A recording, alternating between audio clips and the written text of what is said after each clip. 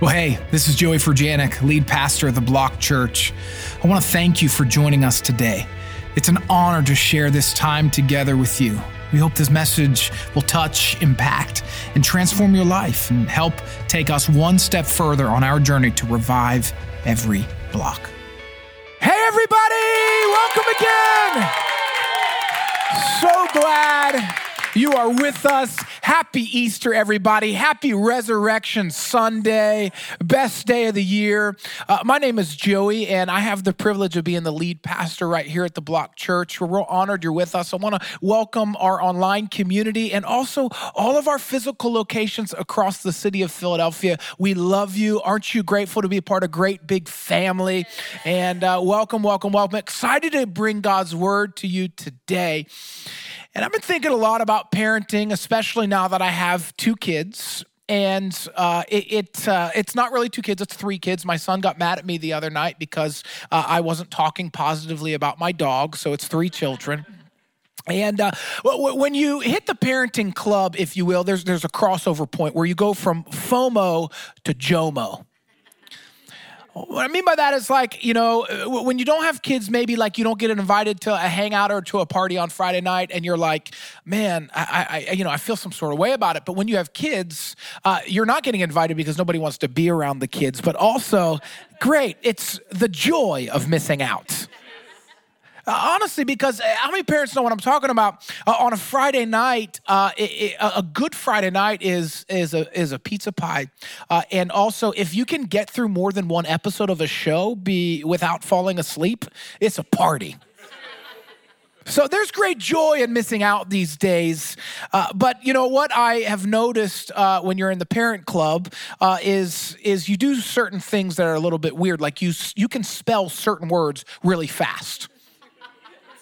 I can. I will correct your spelling if you try to spell a word wrong really fast because I'm the king of it. And also, you're in the parenting club when like after a while, the stench of the dirty diaper, you don't even wince anymore.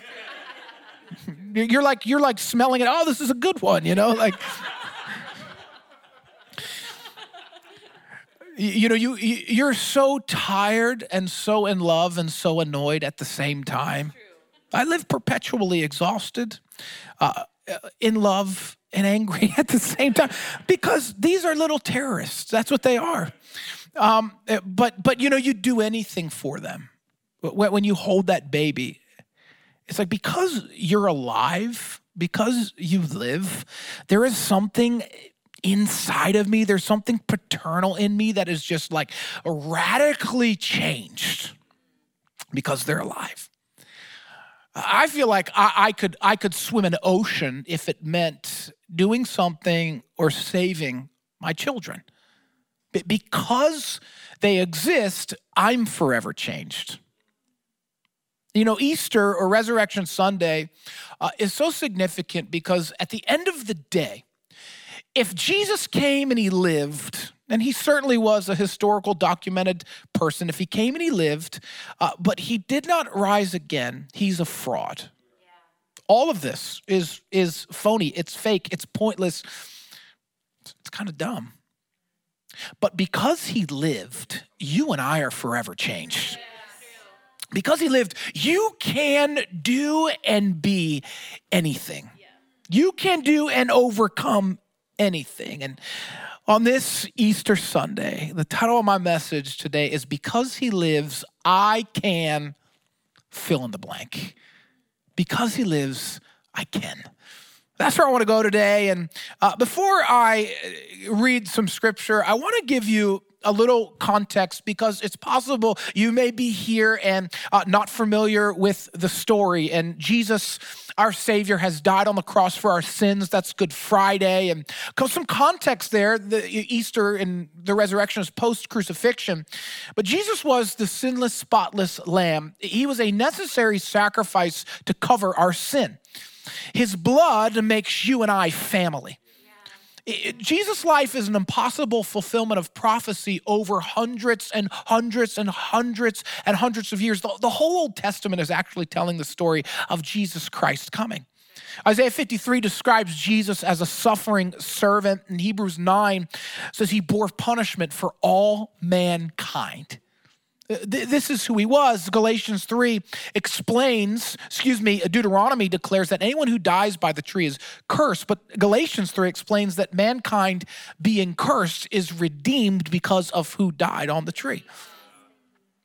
Jesus' death happens, this is wild, at Passover, which was the Israelite celebration of hundreds of years prior. I mean, so many years prior of when God delivered the Israelites from being enslaved by the Egyptians. And so what happens at Passover is the angel of death comes to kill the firstborn of the Egyptians. And God says to be protected, you have to kill your best, your spotless lamb, and you have to wipe that blood on the doorpost, and the angel of death will pass over you. It's significant because this was their best offering, their best lamb, and the lamb's bones could not be broken. Jesus is the pure, spotless lamb whose bones were not broken until death.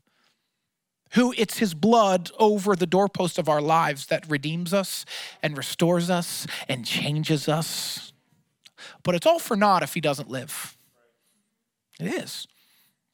Well, one more small thing to consider is there was actually a 400-year gap from God speaking to the prophet Malachi, and there's utter silence to his people until Christ came. It's really easy to lose faith in silence. And what's interesting about the resurrection story is we have Jesus who dies on Good Friday, but then there's silence until he raises from the dead. And that actually is a foreshadowing of the silence that the disciples and people had to wait to really see if he was who he says he was. I think for me, the most memorable part of the death of Jesus is when he's on the cross and the thief looks at him. He looks at him and he says, will you remember me today? The other sinner next to him, Jesus says, you'll be with me today in paradise. That's good news for a wretch like me. Here's the point. There is a lot riding historically on Jesus' claim that he was the prophesied Messiah. If he comes back to life, it changes everything for you and me. If he doesn't, it's all for naught. Matthew 27, verse 62 says, the next day on the Sabbath, the leading priests and Pharisees went to see Pilate. They told him, sir, we remember what the deceiver, they're talking about Jesus, once said while he was still alive. I just want to stop there for a second because, we call the enemy the deceiver, but the enemy will always use who he is and manipulate and say that against you. So after 3 days, he said he'll come back from the dead. So we request that you seal the tomb until the third day. This will prevent his disciples from coming and stealing his body and then telling everyone he was raised from the dead. If this happens, we'll be worse off than we were at first. We'll lose control. Pilate replied, take guards and secure it the best you can. So they sealed the tomb and posted guards to protect it. Now, the stone weighed 2 tons. So no small group of disciples are able to move this. I was just thinking, the enemy will always attempt to steal and shut up what God intends to transform or resurrect in your life. But rest assured, listen to me, rest assured, as you submit your ways to him, when God intends to do something, he's going to do it. When you submit yourself, your ways, your life to him, when God attempts to do something, he is going to do it. What do I mean by that? Well, listen to me. If he intends to have your heart today, he's going to get it. Let me say this. If he intends to perform a miracle in your life today, he's going to do it. If he intends to resurrect a marriage or a family today, he's going to do it. If he intends to open a door in your life today, he will do it. If he intends to close a chapter in your life today, he will do it. No matter what the enemy intends to seal up and shut up and close down, nothing can hold him from the grave or from the grave that you've made. That's why the resurrection is so significant, because the resurrection is, of course, about our salvation, our faith being real, but it's bigger than that. It's broader than that. I shouldn't even say bigger than that. It's more practical than that. for your everyday life, it matters because you're not just being resurrected, not just being resurrected for salvation, you're being resurrected to live a life of freedom. And in Matthew 28, verse 1, the Bible says early on Sunday morning as the new day was dawning, Mary Magdalene and the other Mary went out to visit the tomb. Suddenly there was a great earthquake, for an angel of the Lord came down from heaven, rolled aside the stone, and sat on it. His face shone like lightning, and his clothing was as white as snow. The guards shook with fear when they saw him, and they fell into a dead faint. Then the angel spoke to the women, "Don't be afraid." He said, "I know you're looking for Jesus who is crucified, but he isn't here. He's risen from the dead, just as he said would happen. So come see where his body was laying." You know, according to many historical accounts beyond the Bible, there were more than 500 documented witnesses who testified of the resurrection. The Old Testament foretold of this taking place 500 years before Jesus was even alive. Guys, this wasn't just a spiritual resurrection. This was a medical resurrection because it's documented that Jesus lived and then died and then was put in Joseph's grave. Not only that, he was documented to have been seen after the resurrection. And I want to ponder something for a moment. What do you believe about Jesus? What do you believe about his existence and his resurrection? Let's think on this for a moment. God sent his son. They called him Jesus. He came to love, heal, and forgive. He bled and died to buy my pardon. An empty grave is there to prove my Savior lives.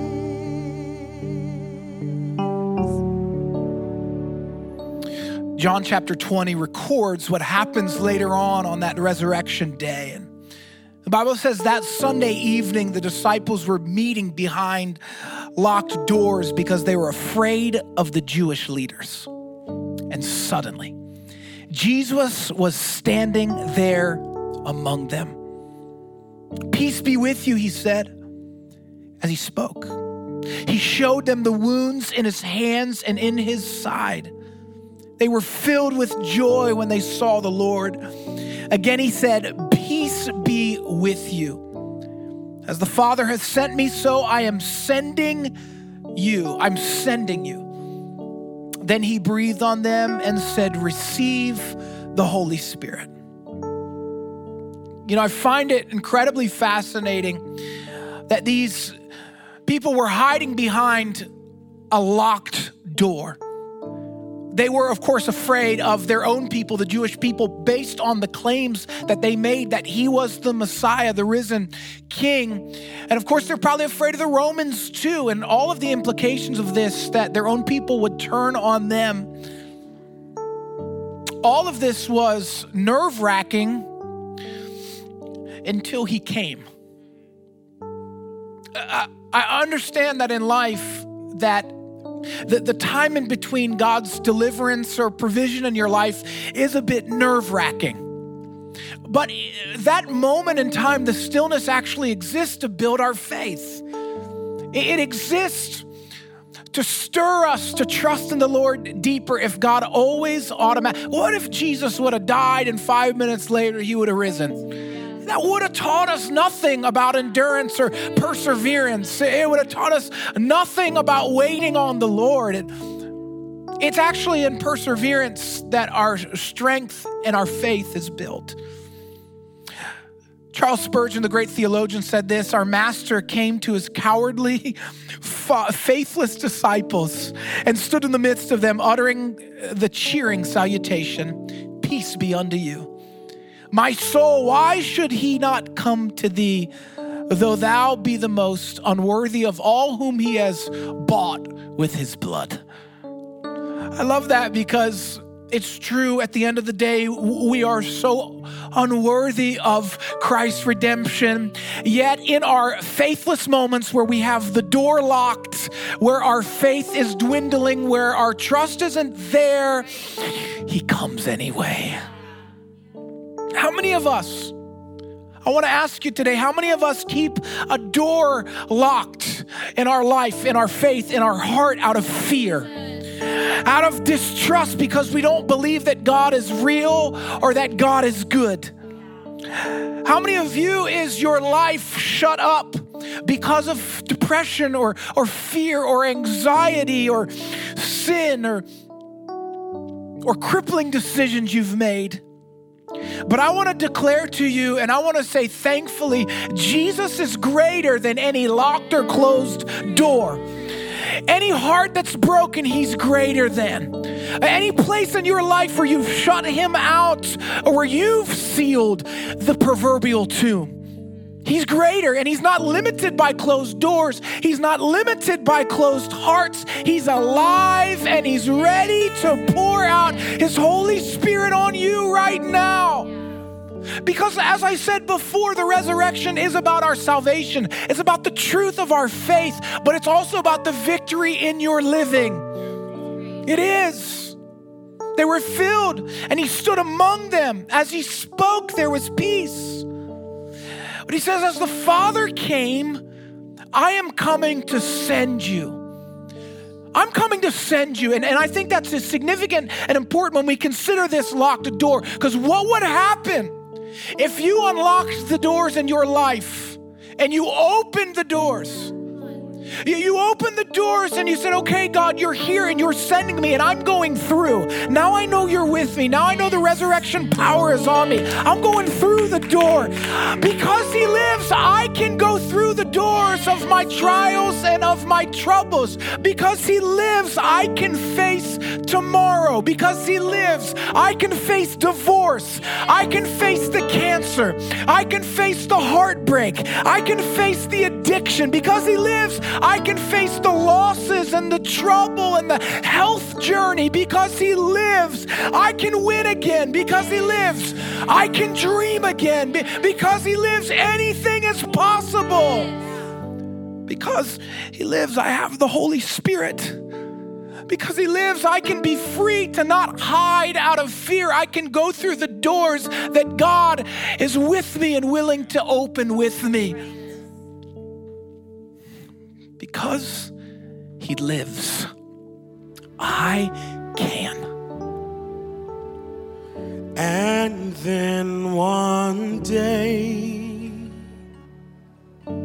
I'll cross the river and find life's fine. No war with pain. And then as death gives way to victory, I'll see the lights of glory and I'll know he reigns. Because he lives, I can face tomorrow.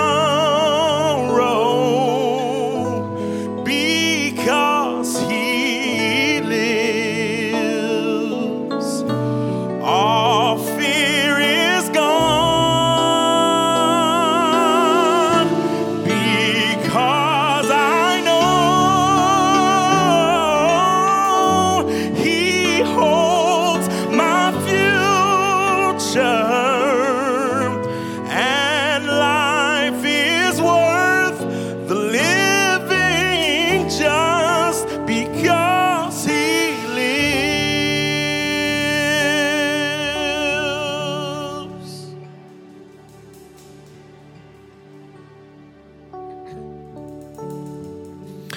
As I close this Easter message, I'd actually like to recite a portion of the classic That's My King by Dr. S.M. Lockridge. And I want to honor Pastor Carl Stevens, who is the senior pastor of the church that my family and I met Christ at in Florida. He just retired, had been there for decades. And he would recite this every year at Easter, and I felt it fitting this year. And the Bible says he's the King of the Jews.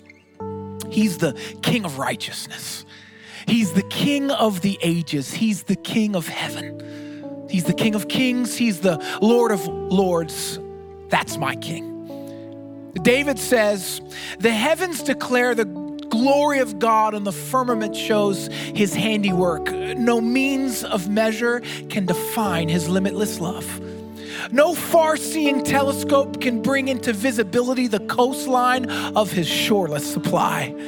No barriers can hinder him from pouring out his blessings. He's enduringly strong. He's entirely sincere. He's eternally steadfast. He's immortally graceful. He's imperially powerful.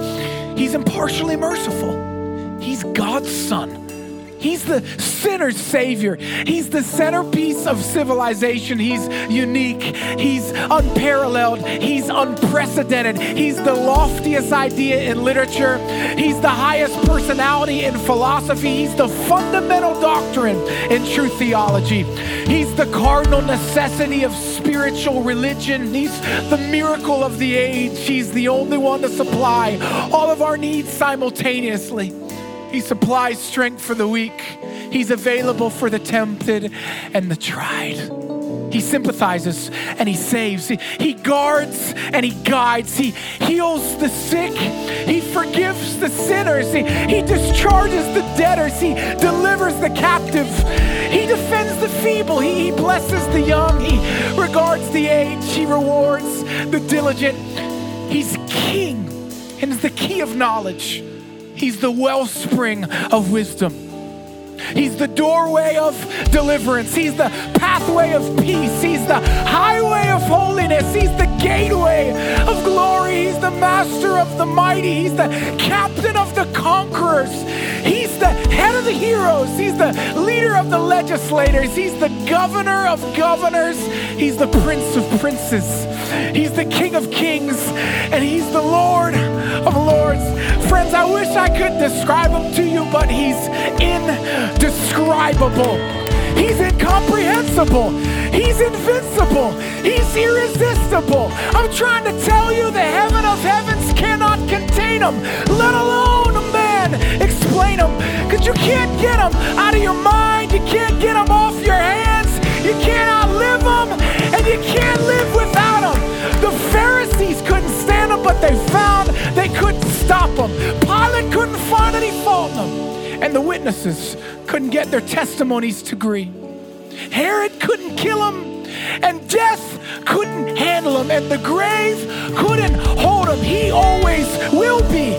He always will be. He had no predecessors, and he will have no successors. Friends, there's nobody before him, and there'll be nobody after him. You can't impeach him, and our God is not gonna resign. And here's what I'm telling you today. In him, you can do anything because he lives. I can, and I want somebody loud and proud to give our God some praise today. Because he lives, I can face tomorrow. Because he lives, all fear is gone. Because I know he won't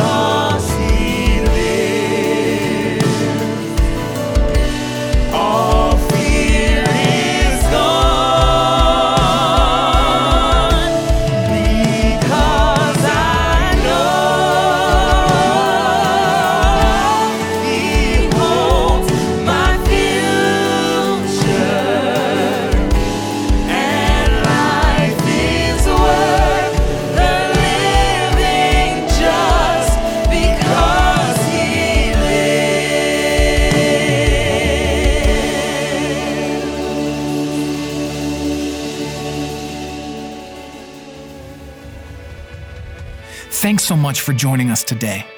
I especially want to thank those of you who give generously to help us revive every block. If you enjoyed this message, you can subscribe, share it with your friends, screenshot it, and post to your social stories, and tag us at The Block Church. We'd love to hear from you and how you found this encouraging and inspiring. Thanks again, and God bless you.